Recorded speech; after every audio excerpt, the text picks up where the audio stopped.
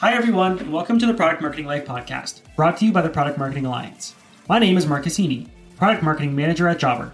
As part of this series, we're connecting with PMMs all over the world about various product marketing topics. Today, I'm joined by Chad Meirose, the Product Marketing for Core User Engagement at Clever. Throughout his career thus far, Chad has found himself in roles and at organizations that in some way either directly or indirectly impacts the world of education. A former educator, Chad is passionate about student access to quality education and empowering teachers to deliver quality instruction and content. In the world of EdTech, Clever is the most widely used single sign-on platform for K-12 education adopted by more than 65% of US-based K-12 schools. Clever helps unlock a wealth of digital learning so teachers can meet each student where they are, bringing all applications into one secure portal and providing single sign-on for everyone in the district. With the help of technology, Clever strives to solve extremely challenging problems that the education system has been facing for decades. During our conversation, Chad and I explore the unique nature of product marketing in the EdTech space, as well as research tips and tricks, staying relevant without sounding cliche, and working cross-functionally with teams handling related but very different audiences. All right, with that out of the way, let's get into it. Hey Chad, how's it going? Hey Mark, I'm doing well. How are you? Good, thanks. Super excited to have you here today. I'm excited to be here. Awesome. Well, let's get right into it then. So before we get into the meat of our conversation today, could you just share with our listeners your journey to Clever and what you do there? Yeah. So when I first left grad school, as you had mentioned, I was a high school English teacher for about 5 years. I transitioned to the EdTech space and worked at Coursera for about a year, working on community management and working with universities and learners on the platform. I transitioned to working at Quizlet, where I was really dedicated to the teacher experience using Quizlet. Got to do some cool things globally with Quizlet and our teachers across the globe. And now I'm at Clever, where I lead the product marketing around the teacher experience and also the school tech lead. And we just launched a product called Clever Messaging that I was the lead PMM for. So it's been an exciting time here. Yeah, it sounds like it. It seems like there's a lot of interesting things happening in the EdTech space, as it's an area that, even in my own education experiences to date, it seems like tech is a little bit slow to be adopted, let's say, by a lot of different arms or areas of the education space. So I'm sure working at Clever, you get to expose to some of that adoption and some of those hesitations and addressing those head on. Yeah. And, there was a large uptick, particularly with the pandemic hitting and schools going virtual and remote learning. So it's been definitely an interesting experience witnessing pre-pandemic EdTech adoption and then the spike post-pandemic or during pandemic. So it's definitely been an interesting ride in the engagement. Yeah, I can imagine. Well, speaking of interesting rides, I think one of the most interesting aspects of your career thus far is your time as an educator. Can you help me and our listeners understand how being a teacher has helped you as a product marketer or more generally in your career thus far? Yeah, and I hate to say this, I think as cliched as is, teachers just don't get the credit that they deserve. And a lot of the skill sets I had as a teacher translate into marketing, right? Project management, having to manage the different students and their work that's going on, as well as, the creativity that comes behind creating lesson plans or also engaging your students, right? Staying active. I don't think I need to say it, but keeping a teenager engaged in learning for 55 minutes about Shakespeare or whether it be Lord of the Flies or some Toni Morrison novel takes some, creativity and some excitement and pizzazz. And so I think that's really helped with marketing in the sense of, when you're doing user research and you're engaging with users and making sure the conversation is productive or designing campaigns that are going to get adoption for a product or having to work cross-functionally and manage different projects at different times. As our listeners know, when you're in EdTech, it's very rare that you have one project you're working on for the entire quarter. There's typically 5, maybe 7, 8, 9, 10. So I think a lot of that time management and creativity and, excitement around work and impact really helped transition to marketing in my role now in product marketing. Yeah, absolutely. And I think when you talk about this idea of creativity and energy and excitement, I'm sure that goes a long way in gaining the attention and maintaining the attention of your customers. Much like a high school student, attention spans, which your average B2B or B2C consumer nowadays is pretty minimal because there's so many constant distractions and so many different solutions to consider whenever you're looking to pursue a different kind of solution as a buyer. So I can imagine being a teacher, learning some of those, let's call them attention grabbing skills or a way to engage with your audience in a way that really gets them, excited and engaged in the information you're trying to share. I'm sure helps quite a bit. For sure. And also when you've stood in front of a classroom for, 5 years, 150 students a day, leading webinars as a marketer or attending events and having to engage with complete strangers, but seem excited and make them feel welcoming just comes like a second nature. So I've definitely enjoyed that part of marketing as well. Yeah, I can imagine there are fewer, more critical audiences than high school students when it comes to speaking and presentation skills. Right, definitely. Cool. All right. Well, let's dive into, again, the meat of our conversation today. I've got a couple of questions around some of the topics I mentioned in the introduction here. So we'll get right into it. I think one of the interesting aspects of working in EdTech that you mentioned prior to our chat today was that EdTech customers aren't your typical B2B or B2C customers. Can you explain why you feel that's the case? Yeah, so I'll start with the B2C side. When you think of teachers in my experience or my career, getting teachers to engage with ed tech products, these aren't your typical consumers that are looking for a product to fill a need in their free time or their pastime, right? Like this is their career that ultimately they're looking for products that are going to serve them to serve others. And so these consumers, these teachers in this moment are in the profession for perhaps ethical reasons, social justice reasons.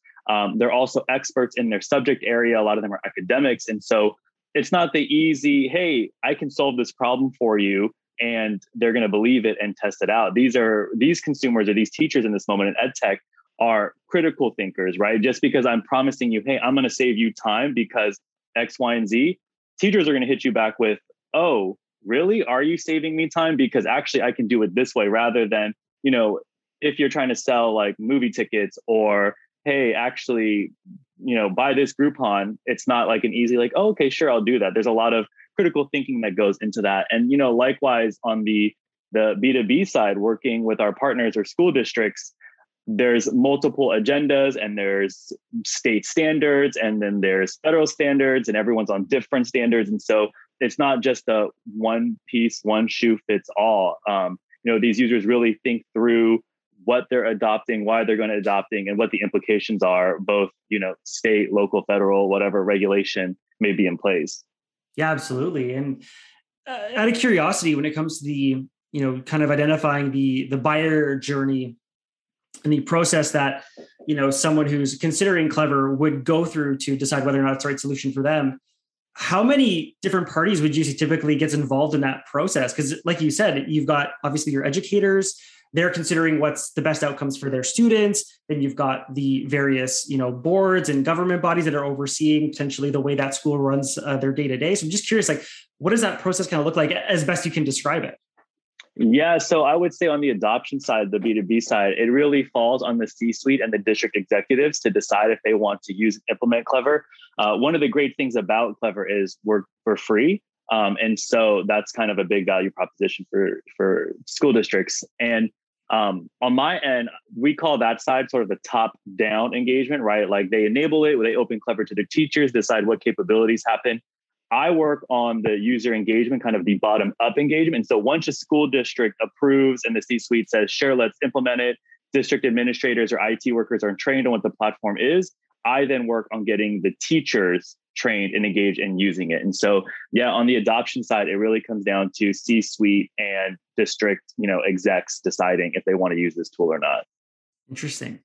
And you mentioned earlier about, having to engage with sometimes different government representatives or government bodies. I'm curious, are there any inherent challenges of working as a product marketer in an industry like education that's so highly regulated? Yeah, I think particularly when you're developing positioning or messaging or value propositions for teachers around what this tool can do or what this product can do for your classroom. And I think one of the key ways of speaking to this audience is understanding the nuances of the teacher journey or education as a profession and a career. And so again, with the different state regulations, when you're trying to say like, hey, this tool will help you meet this state standard or this Common Core standard or this pedagogical nuance in a certain way, it's hard to know, is that going to land based on what region is using it, right? Like I could say, hey, this is a great Common Core standard push, but this teacher or our majority of our users could be in Florida and they're using the Florida state standards and that's irrelevant. So that's kind of that balance of how do you make it applicable to all, but each detail nuance fits what state standard regulation this school or teacher may be in. Yeah, and I think that ties quite nicely into the next question I had and really how that concept of being regulated and keeping track of all those different standards, depending on the district or state that you're trying to sell into, and how that impacts the overall go-to-market strategy. We talked about in the introduction about trying to stay relevant, and how do you balance that desire to stay relevant without sounding cliche, as I'm sure you've probably come across quite a few cliche marketing campaigns and efforts in the space of education, because it is this space that there's a lot of cliche sentiment at times around.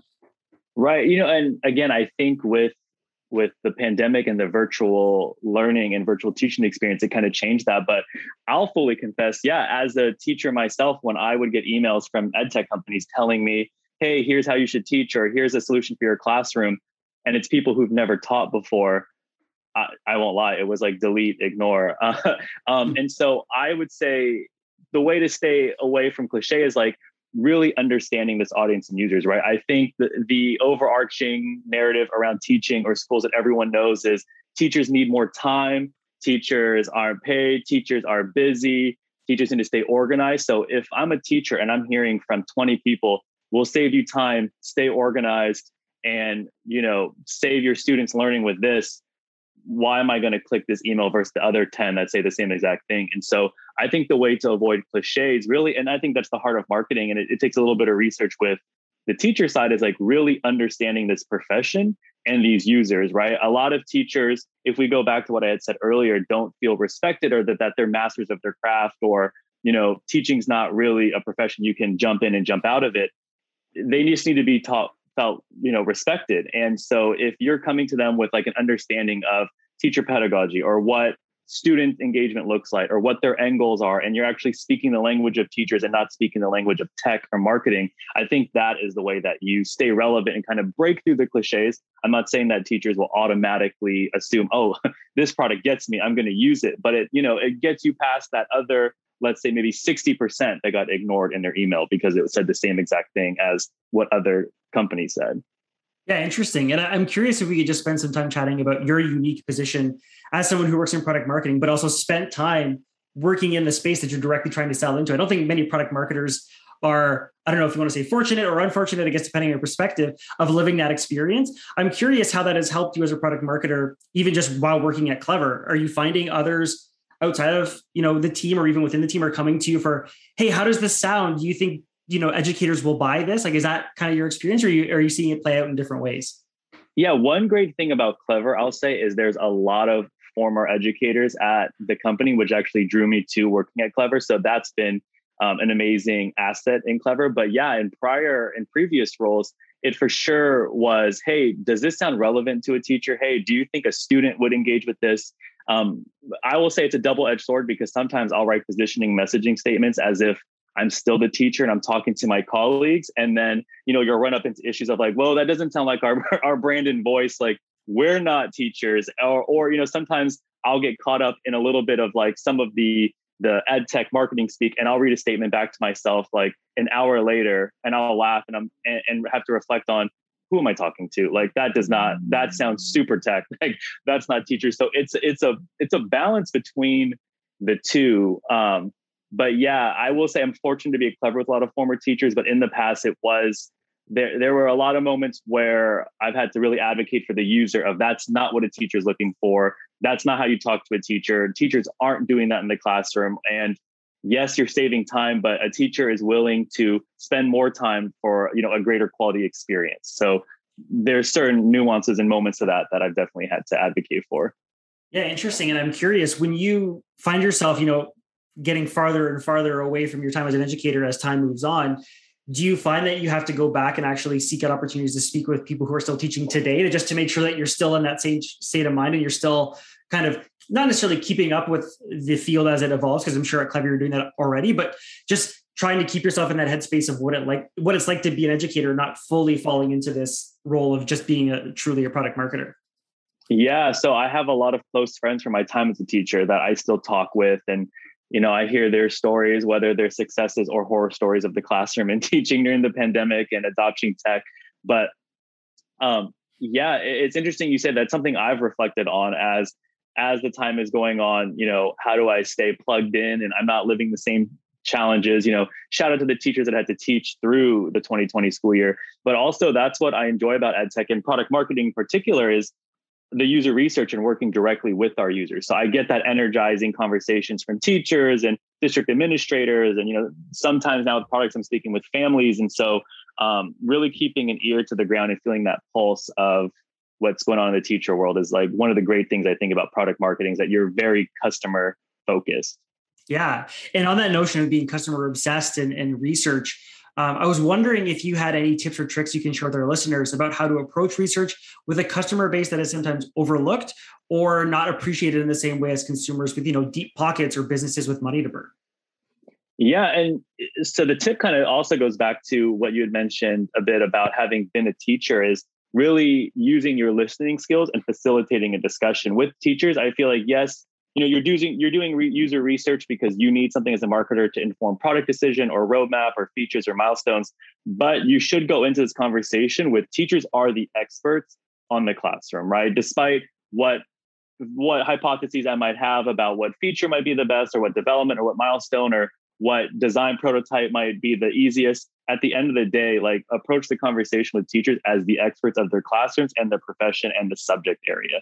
I've had a lot of moments where I've worked with products and had to differentiate it among like English teachers, math teachers, science teachers, but then also elementary school teachers. And you have to understand, like, although they're all teachers, they're very different teachers in very different ways, and they have different skill sets and sets. So I think really understanding who your users are and opening that conversation, doing a little bit of research into what an elementary school day looks like versus what a high school day looks like versus standards for teaching science versus teaching the humanities. I think that really equips you into understanding the experience better and really getting details and, deep understanding of the user experience that you can take back to inform product.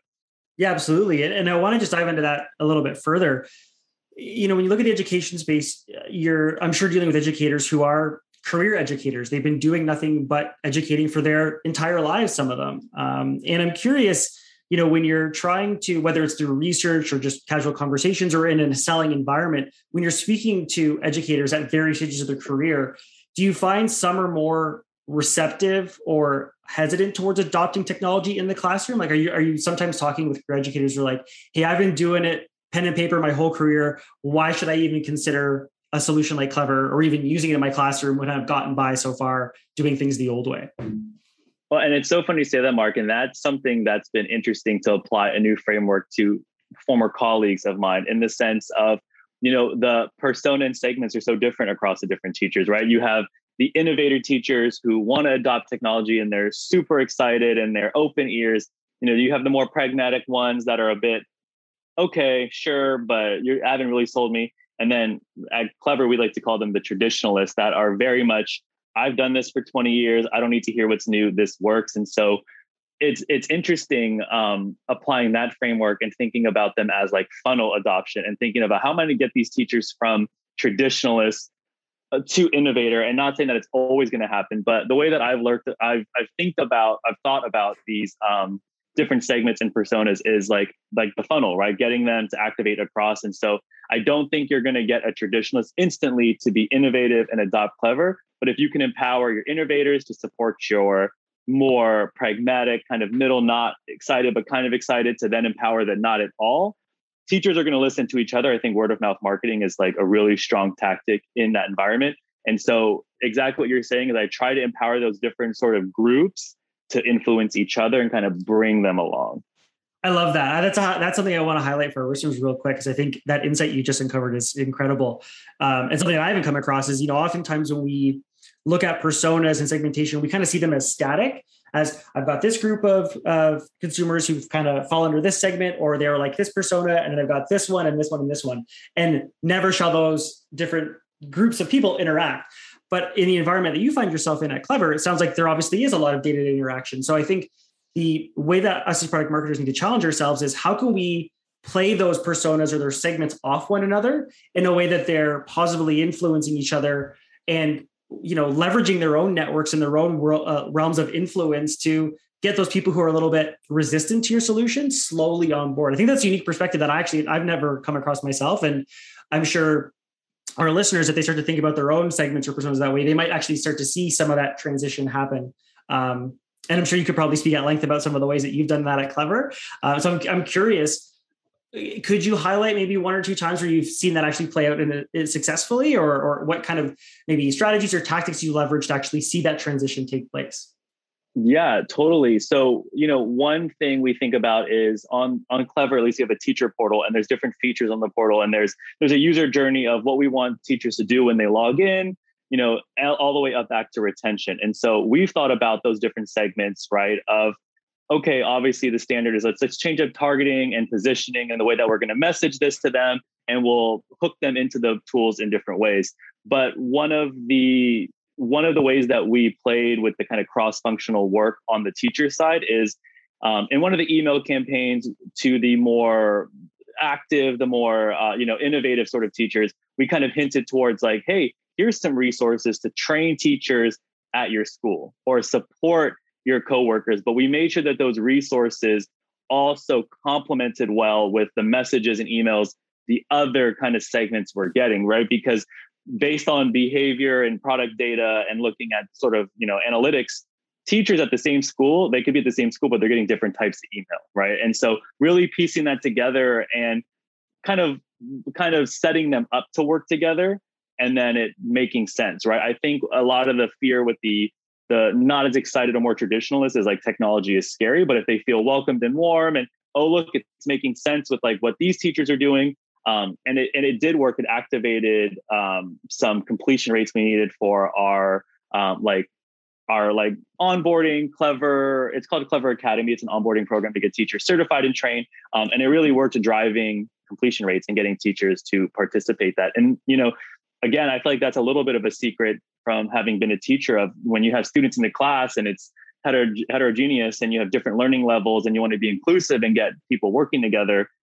There's a way to set up the sort of leaders supporting the, making everyone feel like they have a stake at the table in different ways. So that's kind of how that worked for us.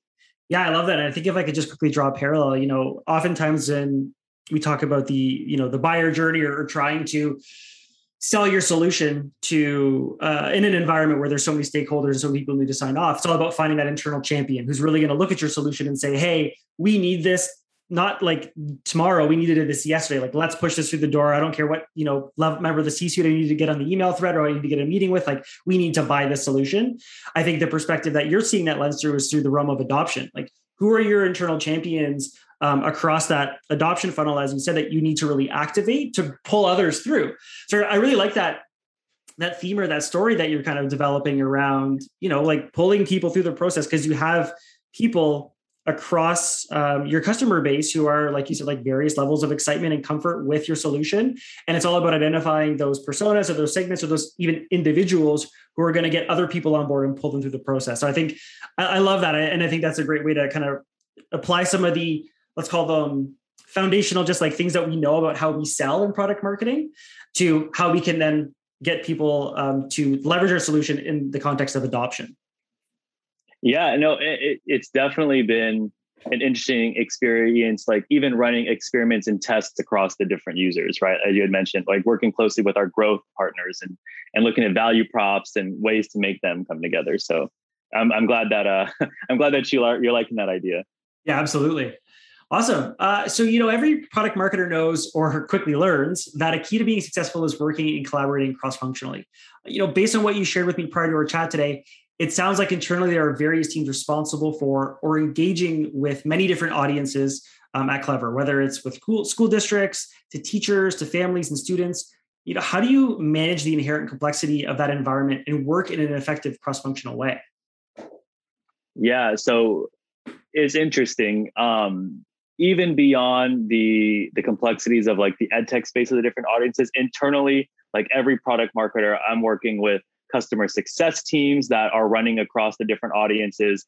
I'm working with, designers, product managers, engineers, other product marketers, other growth marketers to really tell this holistic story, but all of us have different stakes at the table. And so an example of this would be, we just launched a product called Clever Messaging, which is a tool that enables teachers to stay in touch with their students as well as guardians. And so it's interesting to run a product for teachers that's going to touch guardians and students when, again, as I'd mentioned, we need district buy-in. And so a lot of the positioning and what it can do and what features and where and security measures and what's going on, it took a lot of upfront negotiating and product review with the district's team to let them know of like, here's what this product can do. Here's the safeguards. Here's what, here's some objection handling, some sales enablement. Let our districts know this is what the tool can do.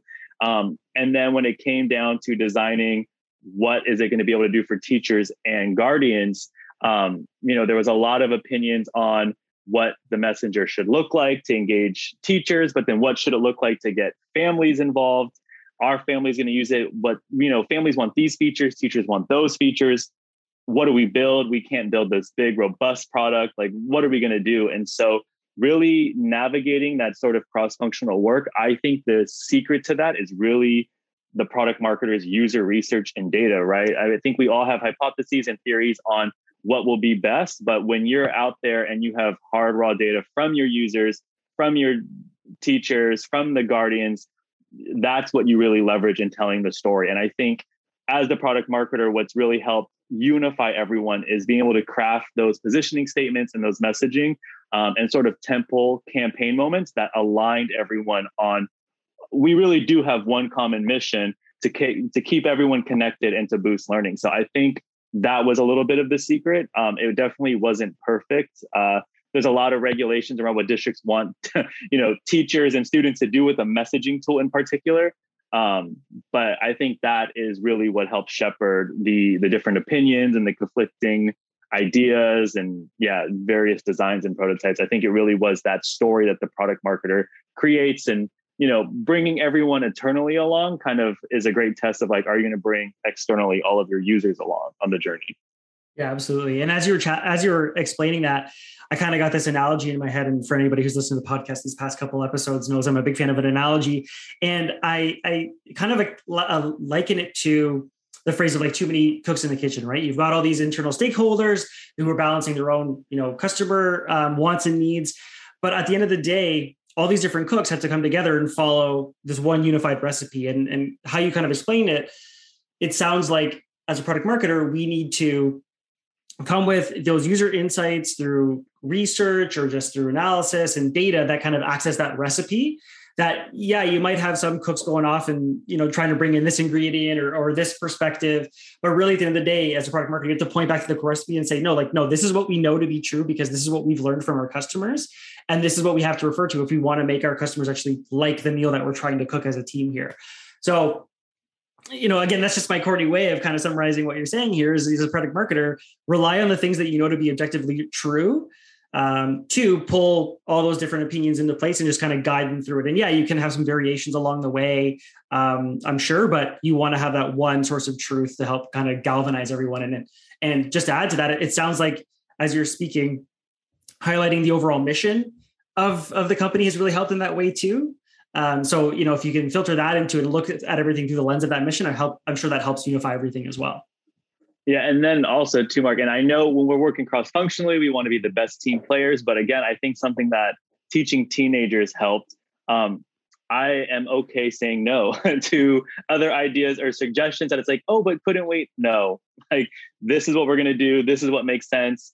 And that's not that, I don't want to hear other opinions and we're not come to a consensus. But even when everyone's come to a consensus, there's always going to be that, but what if, and for time, sake of time and just deliverability and our users, you have to be able to be like you said, when there's too many cooks in the kitchen, like, no, this actually doesn't need paprika in this right now. Like, it'll be good. We can make a remix of it down the line, but this will be great for now. So I think that's also been kind of useful. Yeah, I bet. Awesome. Well, this has been great, Chad. I really enjoyed our conversation, and we'll kind of wrap things up with our last question, which is a question I like to ask all of our guests on the show. And that's, what advice or tips would you have for people looking to get into or build their career in product marketing? Yeah, I would say, as we had mentioned earlier, creativity is kind of a great key to success in product marketing. And I would say there's been times, particularly for myself, when I transitioned careers of, I had this great idea, but I didn't have the confidence. And is that really going to change things? Are people going to buy into that? That's not something we really do. And so my advice is to take risks. If you feel like you understand your users and your audience and you have ideas that you want to run with, go for it. I think that marketing is all about testing and understanding and figuring out and, running those experiments. And I think every product marketer should feel confident in asserting themselves and their creativity in what's going to get people adopting their product. Yeah, sometimes it's okay to grab the extra paprika and throw it in there, as long as you're not being a little too heavy-handed, right? Yeah, I mean, sometimes you'll make some mistakes and it's okay. You'll bounce right back. But so far in my career, I haven't taken any companies down with me. So I recommend just going with it. That's always a good benchmark. Yeah, right. So we're still here. We're good. Absolutely. Awesome. Well, this has been great, Chad. I've really loved our conversation today. And I think you provided our listeners with a lot of great insights around managing different stakeholders and conducting research. So I really appreciate your time. And I'm sure our listeners really enjoyed our chat as well. Awesome. Well, thank you so much for having me, Mark. And thank you to everyone that took the time to listen to this podcast. Yeah. And speaking of those listeners, if any of them want to reach out to you after they've listened and just maybe ask you some questions about your journey so far, how can they get in touch with you? Yeah, you can find me on LinkedIn. I'm Chad Meirose. My last name is Meirose. I guess you'll see that on the list. And feel free to reach out, and I'm happy to connect and share insights and anything else about product marketing and education. Awesome. Well, thanks so much, Chad. Look forward to I'm sure chatting with you again soon. Take care. Awesome. Thank you, Mark. For everyone still tuned in, thanks so much for listening. And if you enjoyed the podcast, please help us spread the word to other product marketers. Before we leave you to get on with your day, if you want to get involved, here are a few ways you can. If you're a product marketer and you want to come on the show and speak about your day, a specific topic, or your role in general, that's one option. If you want to flex your podcast hosting skills, being a guest host is another. And finally, if you or your company want to sponsor an episode, there's a third. Thanks again and have a great morning, afternoon, or evening, wherever you are.